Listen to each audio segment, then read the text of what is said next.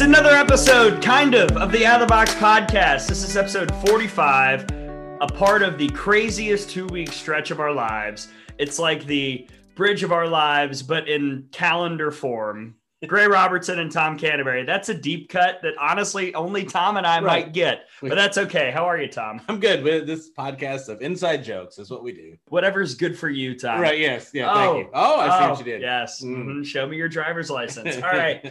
This is a shorter episode. We've got 2 segments, so we're calling it the slap and run. We're going to slap and then we're going to run. Okay. Bing, bang, bong. So why are we doing this kind of episode? Well, we recap the weekend on our first edition of Out of the Box Going Home after the Crimson Classic. And Tom, it's actually still growing more listeners by the day, which is exciting. It's on the Out of the Box Twitter. Go check it out. But it was my first foray in Twitter Spaces, and I had a really good time, actually. I did too. It was a lot of fun. And so if you want a full length Out of the Box podcast, just listen to them both back to back. And you'll get about that, because the Twitter Space is like almost 50 minutes long. I didn't realize we talked for that long.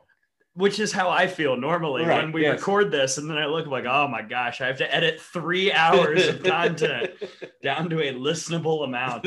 But seriously, it was also much easier than I thought. So if you're trying to hop on Twitter Spaces, don't freak out. It was much simpler than I anticipated. If you're listening and you want to interact with us, all you have to do is request and we can bring you on, unmute you, and we can talk to you.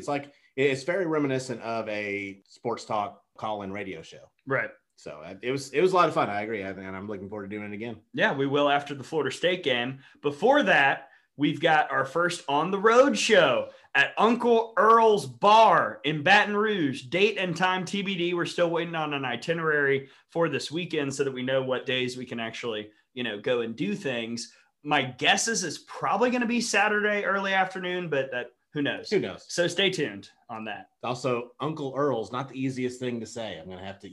Earl. You have to enunciate. So luckily, that's part of our job. Right. So I'm not always good at the talking. So we'll see what happens. We're going to Uncle Bar in Baton Rouge.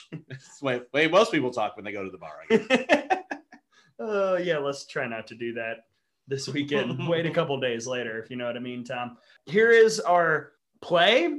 Not really a trip around the bases. We're just going to try and execute as best we can. The signal from Murph in the third base coaching box. Yes, whatever it is. I've already forgotten it. I don't know. Nope, can't tell you. We will start with the slap. We're going to look a little bit at the Crimson Classic. Any other final thoughts we have? Talk about this weekend. Conference play is starting, which is nuts. Yeah, unbelievable. We're already here. Well, how the heck? But we were just in Tucson. I know. It's amazing. It seems like the season takes forever to get here. And then once it gets started, it just goes. We'll talk about things we could see this weekend change-wise for Alabama. We will discuss the pitching possibilities galore because we think we know what will happen, but who really knows? Who knows? So we'll find out. We'll discuss that here as part of the slap. Then we will look at the SEC and go over our 5 big things. We're not covering all the teams, just the 5 big things that we want to touch on. Because frankly, some of the teams not worthy of being covered. No, it was a boring week. They're really I don't need to talk about Missouri. They beat a bunch of bad teams badly. That's what you're supposed to do. Well done. Props to you. Mm-hmm. After that, we begin the run. So we've put it in play. Now we're heading to first, hoping that the defense messes up because Tom and I are not quick. No, not green light guys. No. Barely flashing yellow. We will react to the first RPI of the year, which came out earlier today as we record. Then we will look at big games nationally in week 5 and also a couple of big SEC non-conference games. Not everybody is in conference play here this week. We've also got FGCL player of the week and picks. Oh, we're back. I don't know who won last year. You were firmly ahead in the regular season. And then I wiped the floor with you at the SEC tournament. And then we kind of stopped. Right. So I'm giving you the regular season trophy. Okay. And me the postseason trophy. Acceptable. And now here we go. We're off and running in 2022. All right. Sounds good. So our first picks of the year, and also we'll have off the wall because people. Unfortunately, repeat offenders are back again. It's just, I don't understand. I really don't. But okay, we'll get to it. If you're a repeat offender, you're not getting tickets from Emily P-Tech. There's that. That's all we can do. That's the only power we hold. We are like the bouncers to the back door of the party at Rhodes. Okay. we'll start with the slap. Tom, any brief thoughts, any other touch-ups you want to make about our conversation regarding the Crimson Classic? I mean, Alabama goes undefeated. It was difficult. It was gritty. The last game, not so much. I mean, I feel like we covered a lot of it in the space. Really did. I wanted to once again, credit the fans for creating another super regional type atmosphere, especially on Friday night against Texas. Very intense games, especially being played, at the beginning of March. It was high intensity, and Alabama, I think, rose to the occasion. And also, we did not mention, I don't think we mentioned the fact that Kaylee Tao, just on base all the time. Like her and Dallas Goodnight are neck and neck on the on-base streaks right now. It's crazy. And Kaylee Tao only had one hit this weekend, but it Right. just shows how this offense finds ways with walks and putting it in play and reaching on an error. I mean, so many different ways you can get aboard in this offense. Again, you didn't have to use the power too much this past weekend, just found ways to manufacture. My biggest positive takeaway is that we now know for sure that it doesn't matter the opponent, Alabama can win in a variety of ways. And that skill will be very handy when we get to the postseason. Alabama, to me, is answering a lot of the questions I might have had at this point in the year. And which is why you can't just look at box scores and say Alabama's offense is not performing up to a standard if they only have 4 or 5 hits. Right. It's all about getting the hits when you need them, finding ways to manufacture and produce, because when you, like you say, when you get into the postseason and you're facing that elite pitching, there's going to be few games where your offenses are just going to be going crazy. It's real hard to score 5 runs on an elite pitcher. Absolutely. I mean, that's why a game like, Alabama's in 2019 against Florida and Kelly Barnhill doesn't happen very often. Right. That's why we still talk about it, because it's so rare. More often than not, it's the second game that happened where Alabama won 2-0 against Arizona. Right. On one hit. Right. Yeah. Those are the games that are much more common in postseason play than those blowouts. All right, Crimson Classic. If you want to hear more, check out the space. Yes. On the Twitter @outofthebox_pod. There you go. How many times did you drop that on the radio this weekend solo? Oh, at least 10 times a game. Okay, there you go. So we're not doing another podcast until next Thursday, like another full relegated edition of the podcast. Yeah. We've got the On the Road show. That podcast will be mostly food. So yeah, right. We're going to be like, here's what's happening in the SEC and burgers. Right. Yes, exactly. Nate, what are you drinking? And possibly a steak. It's going to be exactly right. But our next full on podcast will be late next week. So between now and then, we've got a 3-game series at LSU, like the ultimate Sirens pull out the highlighter trap game at Southern Miss on Tuesday at 4:00. Be awake. But that one thing that is positive about that is that you kind of look at where there have been some spots where Alabama has played games like that already this year. Get big wins over, like the big wins over Virginia Tech. Mm-hmm. Didn't lose to Middle Tennessee the next game. Right. So hopefully Alabama has shown that they can take care of that type of business before, and will do so again against Southern Miss. Yeah, and I think it does help that Southern Miss beat Florida in a lot of ways, but also it's a clue that, hey, right, you can't take this team lightly, because look at what they did in Gainesville this past week. Right, exactly. And so then the next day on the SEC network, I'm going to spoil it. Like, we've got a big old TV crew coming to Tuscaloosa. Right. None of that remote stuff. They are here, and they're coming to eat dips after the game, after the Twitter space, or maybe during the Twitter space. Who knows? Yeah. Alabama, Florida State, Wednesday, March 16th at 6 p.m. Central Time. Just the impact of this game. I don't want to hype it up too much because we have games to play until then, and rankings can change. But this has the potential to be the most important standalone game in the non-conference regular season in the history of roads. I mean, it's in the conversation for sure. And especially considering, these are two teams that, it's the team that eliminated Alabama from the World Series last year. 2 teams that are going to be in the top 5, I would certainly assume at that point, unless things just go disastrously for one of us this weekend. It's going to be crazy. It's going to be another super regional type atmosphere at the Rhodes House. Get your tickets. Yeah. Show up, be loud. We have a lot of Florida State friends that'll be in the house. Mac Leonard and I have been talking. She's like, can't wait. It's going to be awesome. Always wanted to play at Rhodes. Devin Flaherty, cannot get off base. Right. So it's just going to be a wild Wednesday. And that's on a Wednesday. Right. Yeah. And by the way, it's in between conference series for Alabama and for Florida State too. So it's credit to Florida State for finding a way to get to Tuscaloosa. I know they were kind of in the mix to being at one of the tournaments earlier on in the season, but it didn't work out because the ACC changed when their conference schedule was starting. So glad they were able to work it out for them to come here after we went down there in 2020, and looking for some revenge just all the way around if you're Alabama. Yes. So lineup changes. Again, I shrug. Yeah. I mean, yeah, if she's healthy, maybe getting Savannah Woodard in at some point.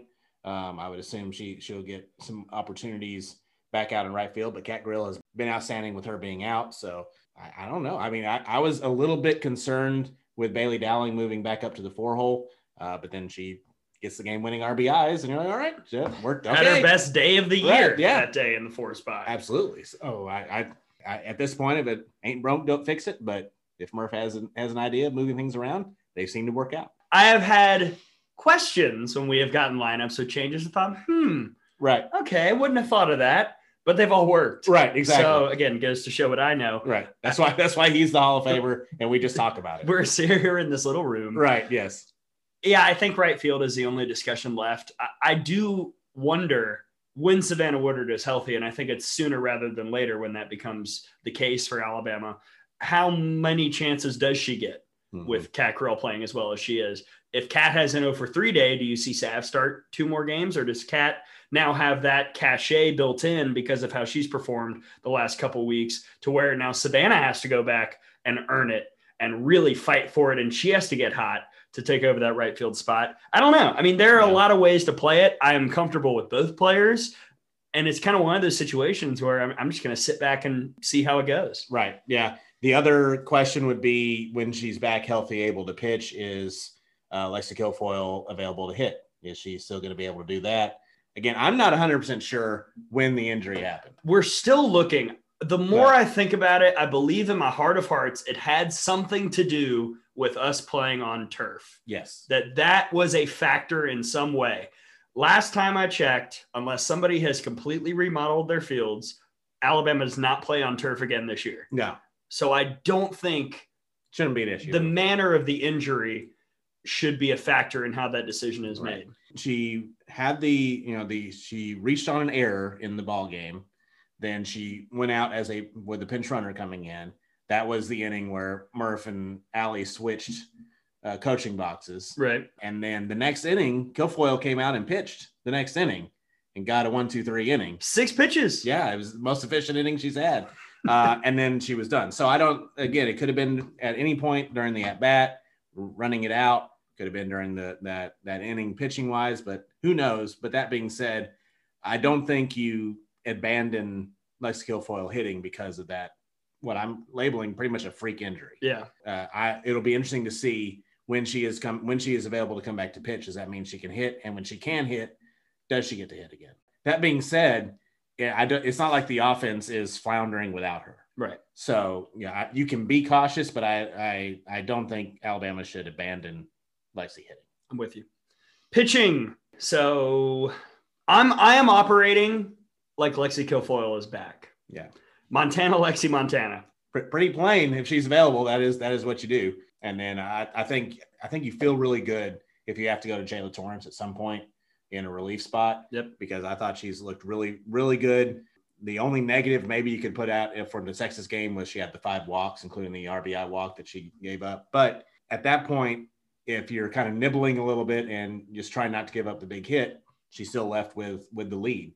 So, even at that point, if that wasn't 100% her A game, I think she showed a lot this week, and I'm very comfortable with her coming in a conference series at some point if necessary. I am curious how the Tuesday-Wednesday split will go because, Montana has this history with Florida State that now dates back a couple years where she has just struggled with them, and that's okay. If it's 100% up to me, I'd pitch Montana. Okay. Because let's say get the monkey off the back. No better place to do it than at Rhodes. I think Leslie could obviously have success against Florida State as well. She pitched well enough to win that first game against Florida State in the World Series. Right. People forget about that. Look, the TV entertainer in me wants it to be Montana versus Kat Sandercock for Florida State. I know that's what Meg Aronowitz wants. Like, hey, let's load up these ratings. You mean Catherine Sandercock, the pitcher that lost to Pittsburgh? Hey, she's still their ace. Just put it out there. don't see a scenario where Montana Fouts loses to Pittsburgh. That's fair. I need to go back and watch that game. How did a drop ball pitcher give up so many home runs? What happened? How did we get here? I don't understand. How is it that – sorry, this is a side tangent. Yeah. We looked at the last 4 undefeated teams and said, all right, the last ones that we think will still be undefeated. And the 2 that we mentioned were Oklahoma and Florida State, odds-wise. Because if you looked at Florida State's schedule, there was not game against anyone that you thought could beat them. Right. And then Pitt just said, you know what? 19-1. You know what? Chop that. The Vanderbilt football of the ACC finds a way to win. It's very, very like when you put the over-under on 1.5 losses for Alabama and Florida State when they played, is because we thought there's possibility Alabama could lose twice before then. Right. It wasn't that Florida State is probably going to be undefeated. Amazing. We all took the under too. Right. Yeah, absolutely. Again, that's us operating with Lexi playing. If she's not, we'll talk about it in Baton Rouge. Right. We'll figure it out. I mean, if she's not, then Jayla Montana.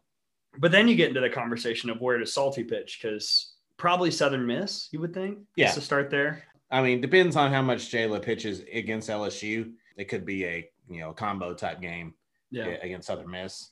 I don't think you'd see either Montana or Lexi against Southern Miss unless it's 1-0 in the 7th. Unless it's a dire situation. Yeah. All right, let's go on to 5 big things. LSU sweeps Louisiana. All the cool kids are doing it. Sorry, that was mean. Ouch. But then they lost one to Troy, 5-4 in Leanna Johnson. So what do we make of that, Tom? They're still a team that can win any game that they play in, but they can almost lose almost any game they play in. So there's a lack of consistency there. And a lot of it, I mean, the batting average isn't really good, but I think a lot of it is still in the pitching circle. Yeah, look, the team ERA is getting better, but I don't know. They just have these games where they give up a lot of hits and then the defense makes mistakes and they're 8th in fielding percentage. Shelby Sinceri gave up 2 runs unearned over the weekend. Giving up hits and making defensive mistakes just fits right into Alabama's offense. Yes. So I would suggest if you're LSU, don't do that. Shore it up. Right. If it's not raining, go practice some defense. Yes. So Sierra Briggs and Danica Coffey, last 5 games combined, hitting 500, 15 of 30. It's pretty effective at the top of the order. Taylor Pleasant's getting better, 231 average this year. Next up, Kentucky, 3-1 on the weekend. They split with Michigan. Michigan has some issues, not with Alex Storako. You know I love you, girl. Another no-hitter this weekend against Drake. She shut down and shut out Kentucky. She's pitching amazing. Megan Bobian, her ERA is like a 3.4, 3.5 right now, which is pretty inexcusable for somebody who is widely considered like a top 5-6 pitcher nationally coming into the year. So she has figured that out. But in terms of the Wildcats, team batting average is 3rd in the conference at 365. You still got the big 3, Johnson, Kowalik, Koffel, all above 470. Goodness. And then, Tom, we look at the team ERA. It's time to talk about who's pitching. Kentucky, who is pitching? I can't wait. I don't understand. I'm doing TV for the Kentucky series. My first question to Rachel Lawson. Who's pitching? I'm going to get muted. You have to ask it that way. I do. You're right. Full on. Hey, coach, who's pitching? Well, this week, it was Miranda Stoddard. And in the win over Michigan, pretty good. 7 innings, 9 hits, 2 runs, both were earned, 2 walks and 3 strikeouts. Not stellar. It's a lot of hits given up. She gave up a couple runs. The offense helped her out. But it is a game against a ranked team where you win and you don't allow 6 runs or more, which is the first time that has happened all year. Yeah. So I think Kentucky is somewhat in the same vein as LSU to where you're not 100% sure what you're going to get, but they have the talent. With Kentucky? I know. I'm shocked. I'm stunned to be discussing about the enigma status of the Kentucky Wildcats, but they're still along that lines. But kind of like what I said at the beginning of the season, the upside is pretty high. It's a big ceiling. Yeah. It's a high ceiling. It's got one of those big ass fans up there. This is a big building that Kentucky is in. But the pitching floor to me still remains a concern. It is. It certainly is a concern. But you have your top 3 with the lowest batting average of 471 you can afford to have a little bit of pitching issues because your offense is going to pick you up. Team fielding percentage, by the way, 952. That is bad. Fix that. Yeah. Fix that. Okay. Where is Mackenzie Herzog? What has become of her? Where has the woman gone? Where is she? What has become of her? What has become Somewhere Nathan Sheehan is laughing. What has become of Herzog? I don't know. Did she not travel out to Florida? All right, so she did. So let's talk about this. So Herzog pitched against Weber State, which they lost. It was in relief, but still. Mm-hmm. And then no other times this weekend. That was the first game of the Judy Garman for A&M. She did bat a couple more times after that. She did bat against UCLA. She did not appear at the plate or in the circle in the final game against Arizona State. So normally I'm not one to like look at a weekend and say, hey, something's wrong.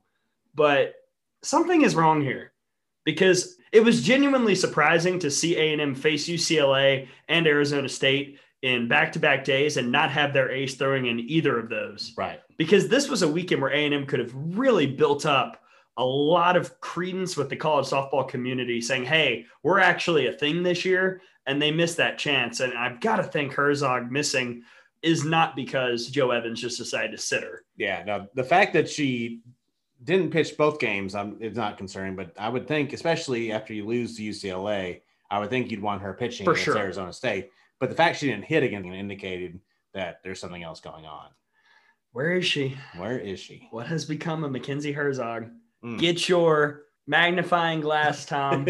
Because we know coaches are always so forthcoming with the injuries. And now let me also just say this. I'm not like putting this out there saying, hey, tell us where she is. Right. It's more of a, without her, A&M is not as good a team. Right. And conference play starts this weekend. Mm-hmm. So it's more of a broad, whereas Mackenzie Herzog, not, hey, tell me where she is or I'm going to take you down. Right. I need to know because I'm about to make a pick.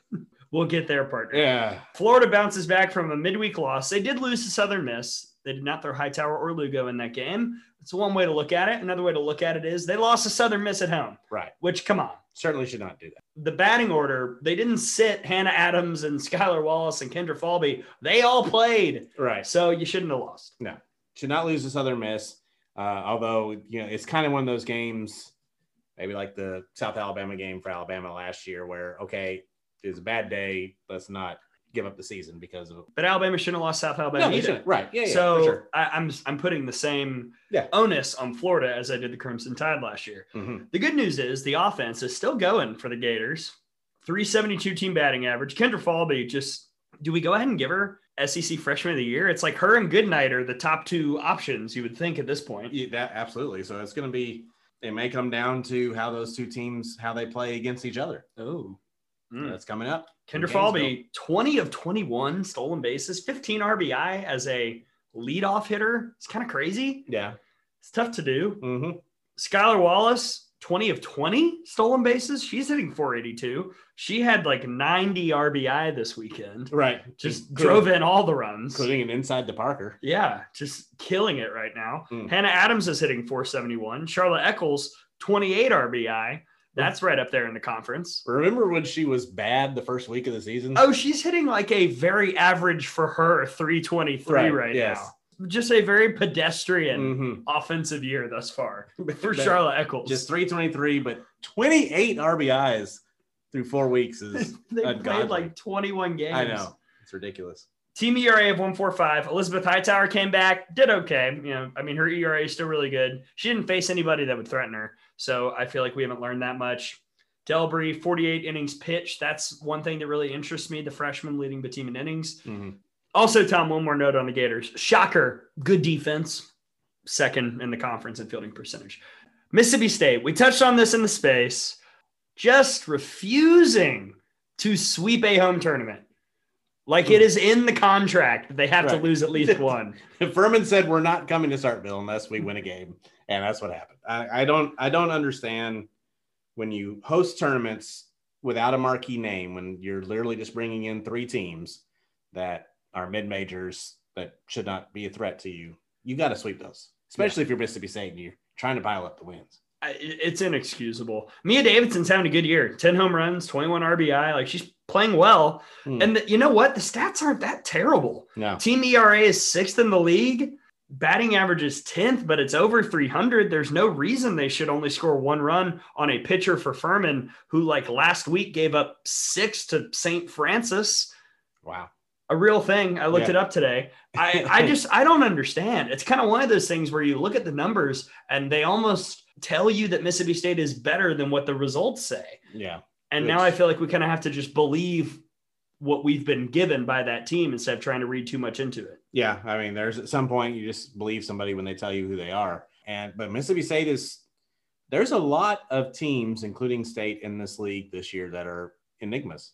They could win almost any game they play, but they could lose almost any game. Yeah. The ceiling, though, for a team like Mississippi State is much lower. So they got to get these wins when they have the opportunity. It's almost to the point where Mississippi State, because of how bad, I mean, y'all, this non-conference schedule was bad. Like, yes, they had one day of Oklahoma and UCLA. Right. That doesn't mean you can't play anybody else the whole time. They played 2 other quote-unquote Power 5 games the entire non-conference, and there's none more scheduled. I think Mississippi State cannot afford to get swept in conference play. Maybe once. Yeah. To like a team that's so good that everyone can just say, it's Alabama. It's fine. Right. You're playing at Rhodes. Yeah. But they can't lose one of those marginal series to a team in the middle of the pack and lose all 3 of those games. Yeah, they're not guaranteed right now or a 2 or 3 seed in the tournament. No, they're absolutely 1,000% as of today outside of the bracket. That's crazy. Why? We can talk about that in a bit, Tom. Because we've put it in play. I didn't even mean to do that. Well done. Thank you, Tom. Thank you. Thank you. Quite the segue. Just look at that. Just tossing fatties to each other down the middle and hammering it out of the park. So we're a slapper. Right. We have slapped it into play. Who are we? Well, after what you did this weekend, Cat Grill. Cat Grill. We are Cat Grill, just slapping it. And now it's time to run. When we come back, the RPI, FGCL Player of the Week, big games, picks, off the wall. It's a doozy. We'll be running when we return here on the Out of the Box podcast.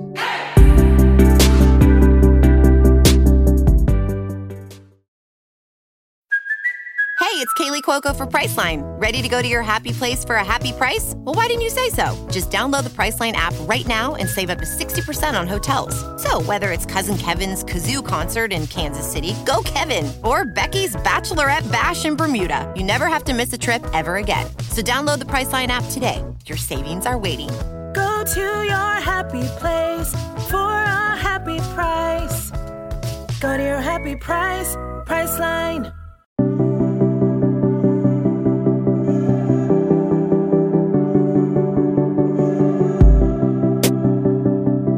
Welcome back to the Out of the Box podcast. Gray Robertson, Tom Canterbury. We've already slapped, and now it's time to run. This is a rundown that I think Caleb Rowe and Tara Henry would really appreciate. Yes, absolutely. I don't know why we did not have either of them on this show that is like dedicated to their craft.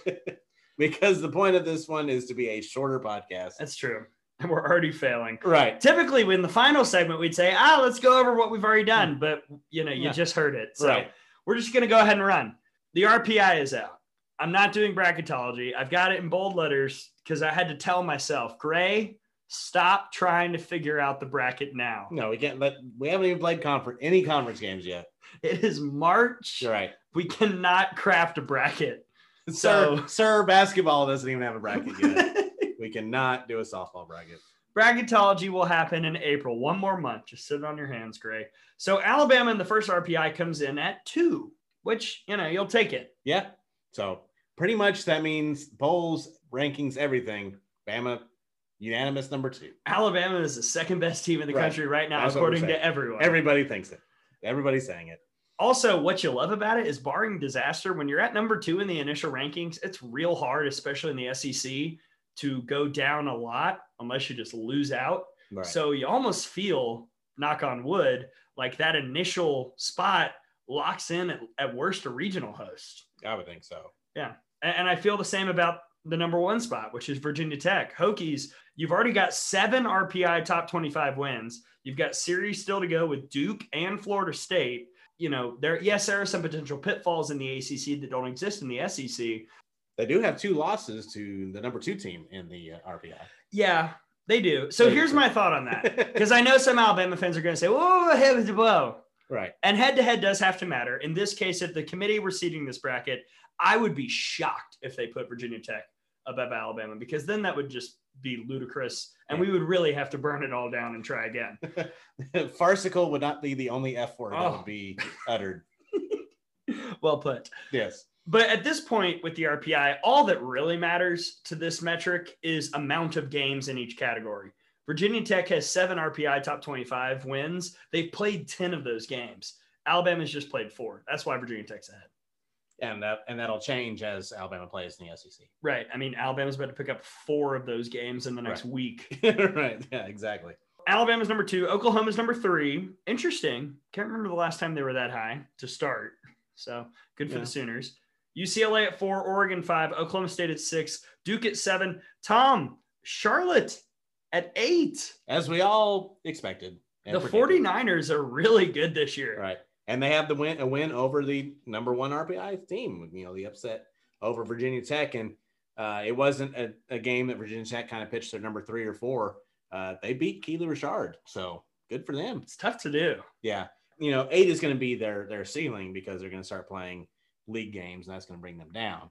If they were able to go through their league and be undefeated, they could be hosting a regional. I could see it. All right, let's go through their schedule and see if there are any other chances to pick up good wins. Well, they have a midweek at Duke this Wednesday. Well, there you go. They got to win that one. If they win that one, it kind of keeps them up there. Western Kentucky, not terrible. Western Kentucky's a top 40 RPI team right now. Right. South Carolina is meh. Yeah, right. You beat an SEC team. NC State is fine. Yeah. North Carolina, Georgia Tech double. So yeah, I mean they have some games, but like I said, they are going to get pulled down some by some of the lower teams in Conference USA. But they have given themselves a chance to host a regional by the start that they've had. Incredible. Florida number 9, Michigan number 10. Let's look at the official conference rankings according to the RPI. Number 1, Tom, the SEC. I know you're shocked. I know. As though we play good softball. Number 2, the Pac-12. I agree with this. I think the bottom of the Pac-12 is much better than I've seen it in a long time. Yeah, I agree. I disagree with this part. Now, I know it's hard to disagree with math, but I think it's pretty ludicrous to have the Big 12 3, ACC 4. If we're going by actual full-on conference rankings, to me, the ACC is far and away better than the Big 12. Oklahoma's real good. Oklahoma State's pretty good. Texas is pretty good. I would take the ACC bottom half every day of the week over the Big 12 bottom half. 100%. And then the Big 10 is 5th, which there you go. Yeah. Anybody in the SEC rankings stick out to you, Tom? Alabama number 2. There's Florida at the 9 spot. Auburn at 12. Anything else? Auburn being at number 12 is a little surprising because, again, they played a lot better in Clearwater than we expected them to. But they got run ruled by UCLA, the only ranked team they ended up playing. And then they have not played a tough schedule at all in the home tournaments they've been hosting since then, or before and after. Those were some very low level softball teams they were playing. So a little surprised that the formula worked out for them to be as high as 12, even despite them having the only 1 loss on the year. I agree. Ole Miss at 24. Yeah. I don't really know why they're ahead of LSU. And then at the bottom, Mississippi State at 80. 80. That's really low for an SEC team. That's really low. That's bad. That is, if right now the committee were seeding this bracket, Mississippi State, I don't even think would be one of the first 4 out. No, they're not even on the bubble right now. Yeah. How did it happen? How did we get here? South Carolina is in the tournament right now. Mississippi State is not, based on the rankings. Ludicrous. Yeah. Okay. Alabama opponents. Anything stick out to you? Well, I mentioned them on the space. I'm impressed with what Oregon State has done so far.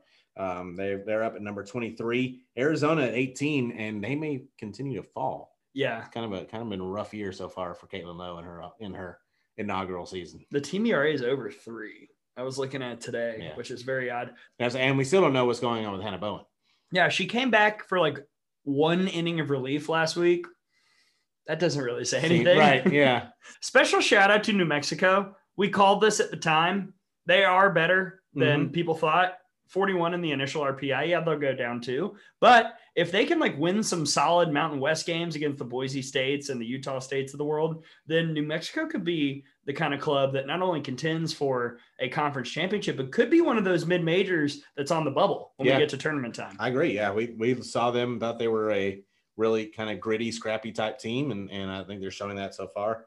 Texas and Louisiana being 30 and 32, a little disappointing when if you're scheduling Texas and Louisiana, you're thinking you're getting better RPI than that. I assume Texas will go up. Louisiana, I really don't know. No, I don't know how they can. I mean, they play Texas, and that's because the Sun Belt isn't as good as it was last year from top to bottom. Like last year, I thought the Sun Belt far and away was the best group of five, and might have been better than like the Big Ten as a conference last year. This year, not going to be the case. No. So they're not going to get much of a bump when they start playing conference. We can have that discussion later on, because I think that the pool has been opened a bit for some other mid-major conferences. Other teams of note in the RPI, I just put South Florida on there because I kind of hate it for Georgina Corrick, but also I hate it for whichever poor team hosts the regional that South Florida goes to, because Georgina Corrick, the machine with a .08 ERA, is going to roll in and make you fight your dadgum hardest just to win 1-0. Yeah, they come in at number 52 in the RPI, but the strength of schedule is 245. It's bad. So that'll not help you.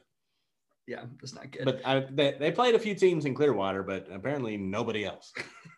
just the children of the poor. Yes. Since then, Clemson at 21, Florida State at 15, Northwestern at 11, Washington at 16. Most of the teams that we really are tracking are either in the SEC or already in the top 10. So not much of note. I do find USC Upstate interesting at 40. I think they are 18-1 right now, 19-1. So, it's a little inflated record, but 40 is not a terrible mid-major RPI to start. Yeah, that's a good spot for them to be in, and they've been a repeat number 2 seed in the Tuscaloosa Regional before. Ooh, yeah, we'll see how that goes as we move forward. Big national games in Week 5 tonight as we record. Oklahoma and Minnesota played. Didn't go well for the Gophers. 9-1 Sooners. Let's see if Alo hit the home run. Nope. Did she get pitched to? Nope. They walked her 3 times. Wow. She's definitely getting the Barry Bonds treatment now. I think that's it. Now I think the next game is in Hawaii. So yeah.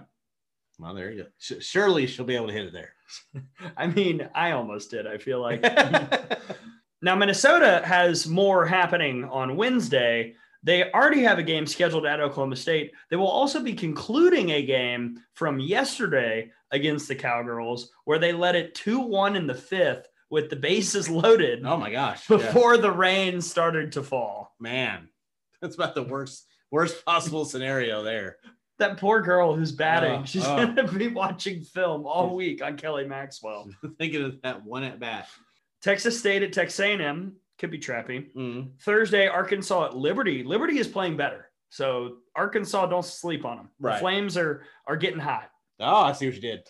I would hope so. Well done. It was a very obvious joke. It was, yes. Friday, Florida State at Georgia Tech. Again, Georgia Tech didn't get a game off Duke, but Blake Nelliman can beat anybody. And now that we saw Pitt beat FSU, right, Blake Nelliman can do that. Absolutely.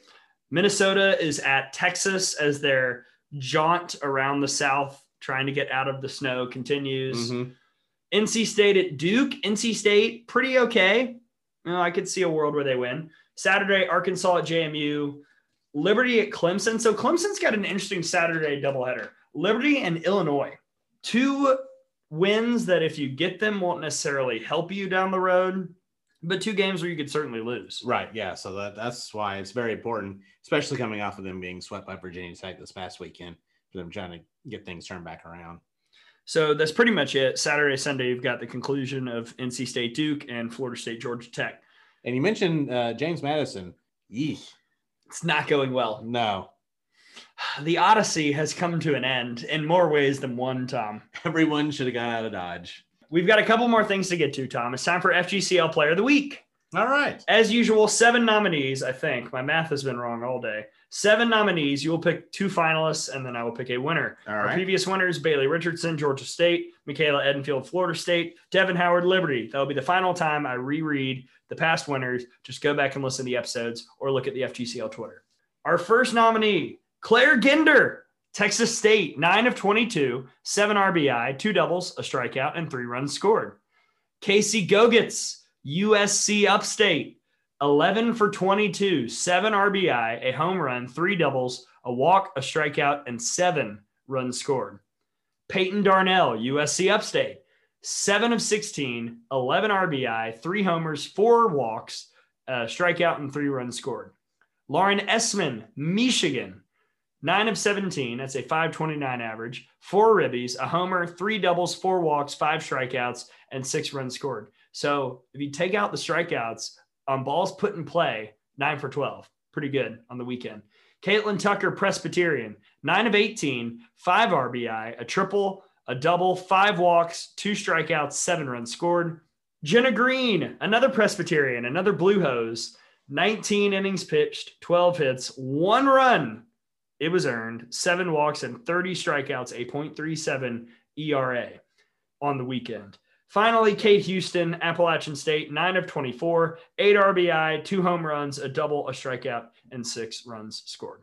This one's a little tougher because no one had these are all really great weekends, but no one had like a 10 for 11 type 4 home run. And there were a lot of people on the nominees list who had the second bullet point, which is, did you do something in your game that was special? But pretty much all those players hit under 200 on the weekend. So it was hard for me to find a reason to put them on this list with so many pretty solid statistical weekends for these 7 players. Right. So I am going to go, considering the opponent, I'm going to go with Laura Eastman from Michigan as one of the finalists. Had a really good weekend. And then I am going to go, I'm going to give the pitcher some love. I'll go with Jenna Green from Presbyterian as the other nominee. I need to look up and see who Presbyterian played. You know you do this too much when the Presbyterian softball schedule comes up in bookmarks. When you type in PRE. We love you, Jenna Green. Your FGCL player of the week. I'm going to give it to Lauren Essman. From Michigan. 5.29 average. She had really struggled with the strikeouts and only the strikeouts. We were talking 1 for 12 weekends with 6 strikeouts. Right. So good to see her putting it in play, being consistent. Lauren Essman, our week 4 FGCL player of the week. All right. We have a good list already. Our first 4 weeks, I think. Where in the world is Merrill? Guys, Mac Leonard, Haley Lee. Glenn Close. Yes. A step in. By the way, I talked to Mac about the Iron Lady nickname. I think we might need to workshop some other Meryl Streep characters. Wow. Look, we'll think of something. Right. Mac, you have a week to let us know. We play you on the 16th. What is your favorite Meryl Streep movie? Now, Tom. Mm-hmm. Picks. Yes. Are you ready? Yes. To lose. Oh, gotcha. Wow. Oh, ouch. all right. You won the regular season last year, so you're going first. And our first series is probably the easiest one, Mississippi State at Florida. Well, I'm just going to go ahead and put Florida down for a sweep. So last year, my philosophy was I'm going to copy whatever Tom does for Mississippi State because I'm not going to lose ground on a Mississippi State series. Just refuse to lose ground to them. I'm doing the same thing here. Also, Mississippi State's not winning in Gainesville. No. They have 4 conference series this year on the road, and 2 of them are at Florida and at Alabama. Ouch. What demon crafted this schedule for the Bulldogs? So sad. But again, that's why it was so important for them to win these games. Beat Furman. Yep. Beat FU, and you can lose to UF. But alas. Okay, so we both take sweeps. Tennessee at Missouri. I'll go first this time. Okay. Because it is the first week, so we'll alternate. I'm going to go with Missouri 2 out of 3. So we didn't see Ashley Rogers this weekend, which I think was a smart decision by Tennessee. I say that. Every time I looked, I never saw her. She might have come in for an inning, and I just missed it. But she didn't get any big-time long performances this past weekend. I think they're resting her for this series. The question is, will they be able to actually shut down the Missouri offense, which is playing a lot better? I don't think they can do it twice. I've got the Tigers 2-1. Okay. I also am going to say Missouri 2-1. Got a lot of the same reasonings there. If this was at Tennessee, I'd be more tempted to do a Lady Vols victory in the series, but I think Missouri I think they've righted whatever the ship was early on where they were struggling, being up and down. They're going to be more consistent. Still not 100% sure we saw them pitch well at times, but not 100% sure behind Ashley Rogers if Tennessee has that number 2 they can really rely on in conference play. So I'm gonna say 2-1 Missouri as well. Yeah, I need to see Aaron Edmondson pitch against an SEC team to say, yep, there it is. The Ashley Rogers problem is fixed. Like, she's had good performances in the non-conference, but a team hadn't seen her twice. Right. Really, a good team. So, if that happens, how does she perform? We'll find out. Maybe. Georgia at South Carolina. You're up first, Tom. Wow, this is at South Carolina. Georgia still up and down somewhat. I think South Carolina finds a way to win one. I'm going to say Georgia wins at 2-1. Come on. You want to. I know. Because here's the thing. No, I'm taking Georgia 2-1. I can't pull the trigger because South Carolina is pitching a little bit better, just enough to where I'm not sure Georgia can just straight up mash all weekend. And I still don't know how I feel about the Georgia pitching. Everything in me says, looking at the numbers and the stats, Georgia should sweep, but we've seen Georgia lose games they shouldn't. Right. So I'm taking the Dogs 2-1. Okay. Texas A&M at Auburn, the most volatile series of the weekend. What the hell? Right. I mean, it could be an A&M sweep if Herzog plays. It could be an Auburn sweep if she doesn't, or anything in between. Right. But it's on the Plains. I'm going to assume that, with Maddie Penta winning SEC Pitcher of the Week, we already know how good Shelby Lowe is, but Penta's got that extra bit of confidence. I'm going to take Auburn to win that series 2-1. I'm also operating as if Herzog isn't playing. Okay. So I'm taking the Tigers 2-1. I'm going to operate as though Herzog is going to play, and I'm going to say A&M wins at 2-1. All right. I think we see the Tigers start to come back down to earth, playing actual softball teams. It really does. Nice. It really does completely hinge, in my opinion, on whether Herzog plays or not. Because the rest of the A&M pitchers, Auburn can hit off them. Herzog, can they hit off her consistently? Unclear. Alabama at LSU. Are we still operating as though if we pick Alabama to win, they're not going to, and vice versa? Or, I think we kind of have to figure it out. Last year we were good. Yeah, I think we kicked the superstitions. I think now we can really say what we really think was going to happen. You're up. I'm up. Yeah. Alabama sweeps. Wow. Okay. Because again, even if say you don't get the best news for Guilfoyle, although Patrick Murphy said that he thinks she's going to be able to play. If Guilfoyle isn't able to play, I think in game number 2, Jayla Torrance has pitched well enough that she can come in and give Alabama the opportunity to win the game in game number 2. LSU has been so up and down. Alabama's going to be the best team they played this season, and they've lost to far inferior teams than Alabama. So I feel good about it. I think Alabama's got whatever monkey there was off the back with what they went at the end of the year in 2019, got the sweep, and I think they're going to be able to do it again. I mean, I like the reasoning. It's also really hard to imagine winning 6 straight games at Tiger Park. It's hard to go on the road and sweep anybody in the conference. Yeah. I 100% agree and understand. Whatever. I'm doing it. Bama 3-0. What? Oh, come on. Yeah. I haven't seen anything yet from LSU in terms of breaking down film that tells me that they can hit Montana. They were able to hit Kendra Lamb, but a lot of the stuff that set up those hits were walks. Montana's not going to walk a lot of people. Right. I think Kilponen is your best bet to shut down the Alabama offense. But we've also seen Beth Torina against the Crimson Tide not go with the best option. In 19, the best pitcher all weekend against the Tide was Shelby Wickersham. She never got a start. It was Shelby Sinceri and Mary Beth Gorsuch who started the entire weekend, bafflingly. Mm-hmm. I think that LSU is just going to make too many mistakes.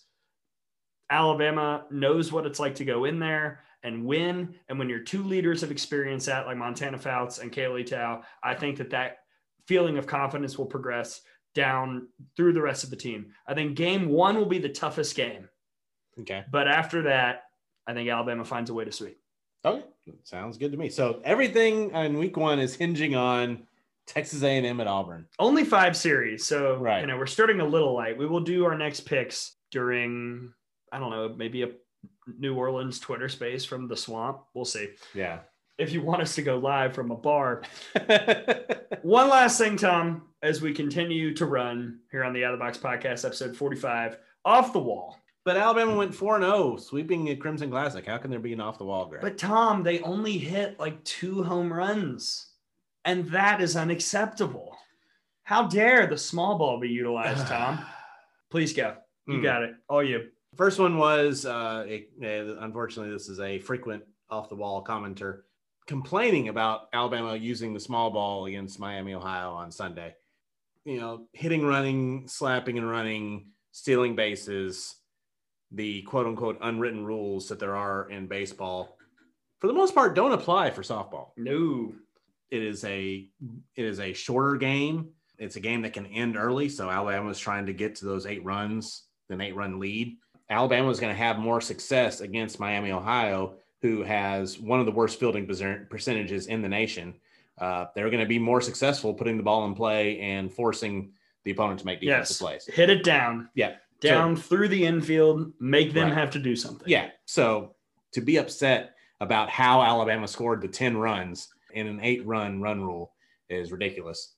So I just like to, again, just point out those unwritten rules that I think are stupid in baseball, but they pretty much don't apply in softball. I have a question for you, Tom. Yes. You mentioned Alabama went 4-0. They did. So I assume that means Alabama beat Texas on Saturday, right? They had to. Of course they did, yes. They did. They scored more runs than Texas. I was there, yes. Okay. Yeah. I was too, but sometimes, sometimes the flu medication, I lose it. Right. Why are people complaining about the lack of hits on Facebook and saying, I can't believe this offense did this. That's not going to get it done. It literally just did. It did get it done. That's literally right. Just did. Yes. The game was done and Alabama had won. Rhyming is fun. Look, last time I checked, these games are not determined by who has more hits. It's by who has more runs. You know who would really appreciate hits being what matters? Tennessee, because they out-hit Oklahoma back at the Mary Nutter. But who won that game, Tom? Oklahoma. Yes. There's a GoPro footage of us looking stunned, looking at the stat broadcast. I might have accidentally deleted it, but still. The amount of hits don't matter. We say this every freaking year. It's the timeliness of those hits. The timely hit is way more important than the actual amount of hits that you have.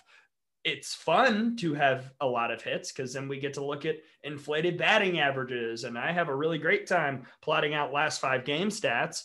But at the end of the day, that's not what wins you games. It's the timely hitting, that hit where you might have 2 all day, but you have the RBI double with Dallas Goodnight at first that wins it 2-1. Yeah. That is what matters way more than the actual amount of hits. Because as we talked about earlier, in the postseason, you're going to have a lot more of those 3-1 games with 5 total hits than the blowouts with 10 or 12 hits against elite pitching. So you have to be able to win any type of way.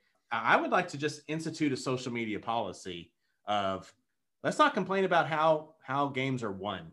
If the game is won, be happy it's won. Easy enough. That should just be, a way in life. Let's not complain about winning. I mean, this is the first time this year we've had like an actual off the wall comment about a game. Everything else has pretty much been about streaming and behind the scenes stuff. Alabama's 20-0. There are 2 undefeated teams left in college softball. Right. The reigning national champions and the team you cheer for. Yes. Don't be pissed off about how they get to that point. Yeah. It's just stupid. Or the general lazy sports take of, well, if they play like this against X team, they're not going to win, or that type of thing. First of all, you don't know that. And second of all, that they weren't playing against X team. They were playing the game they were playing and they won. Ooh, also, common opponents. Here's something we need to recognize about common opponents. It doesn't necessarily mean the same team. Alabama played Miami right after the Redhawks played Texas, and people were comparing those 2 results. That's not what you should look at. You should look at the pitchers who pitched in those 2 games. Miami threw out Pratt and Taylor Turner against Texas and lost 14-3. Now, Pratt is better than that. I'm actually surprised she gave up as many runs as she did all weekend, but it's not fair to Miami in particular, but also to Alabama to compare the results of Alabama against Courtney Veerstra and Texas against Brianna Pratt. Exactly. They're different pitchers. Yeah. I mean, look at, if you're going to compare, look to the second game that Texas and Miami, Ohio played, which Miami, Ohio had 2 different leads and they could have won that game. And that was the game that Veerstra pitched for the Redhawks. They're totally different teams. a totally different team when their ace is pitching when she's not. Right. Those common opponents. So they only got 4 hits off of this, and so it's not. No, they got 4 hits off that pitcher. Right. Not that team, that pitcher. Look at the pitchers. Right. 100%. My other one is going to be just if you have season tickets, and especially if your tickets are the ones that are usually shown on TV, and you are not planning on coming to the softball games that are sold out, please get your tickets to somebody who will come. Because I understand the argument, and it is a fair argument that people are making, is why can I not get into these games when I turn it on TV and I see empty seats behind home plate? So, if you have those tickets and you're not planning on using them, please get them, because there are many people who will take them off your hands.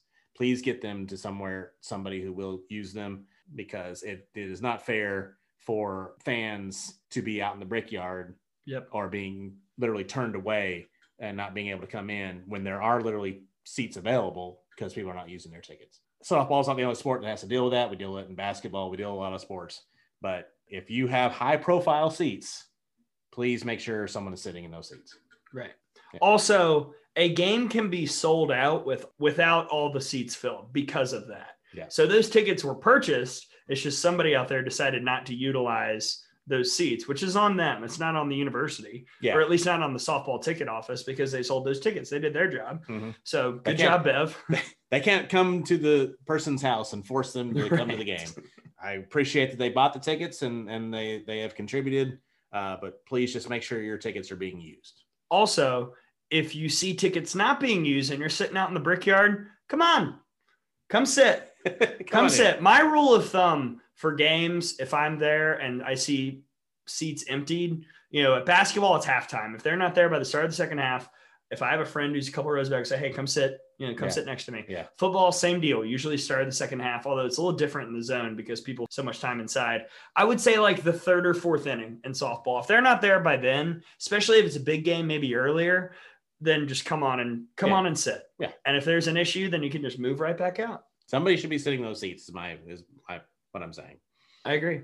There you go. That's off the wall. That's off the wall. That was quite the show. Quite the slap and run. Quite the real abbreviated broadcast. I told you it would be half a show, which, actually it turned out to be about right. This week we've got on the road at Uncle Earl's Bar in Baton Rouge. And then we've got Out of the Box going home after Alabama, Florida State on Wednesday. That game is at 6. So stay tuned for that. We will let you know about time and date for Uncle Earl's if you want to come chill. Yeah. If you're hanging out in Baton Rouge. Yeah. If you're around the area, Hemp Hill's looking at you. Tom, now this weekend we are back together in Baton Rouge. The game, yes, it is being streamed. I've already had people ask me. They're like, are the games being streamed? Yes. Yes. Always yes. Yes. 1,000 times yes. Gray, how can we not listen to you?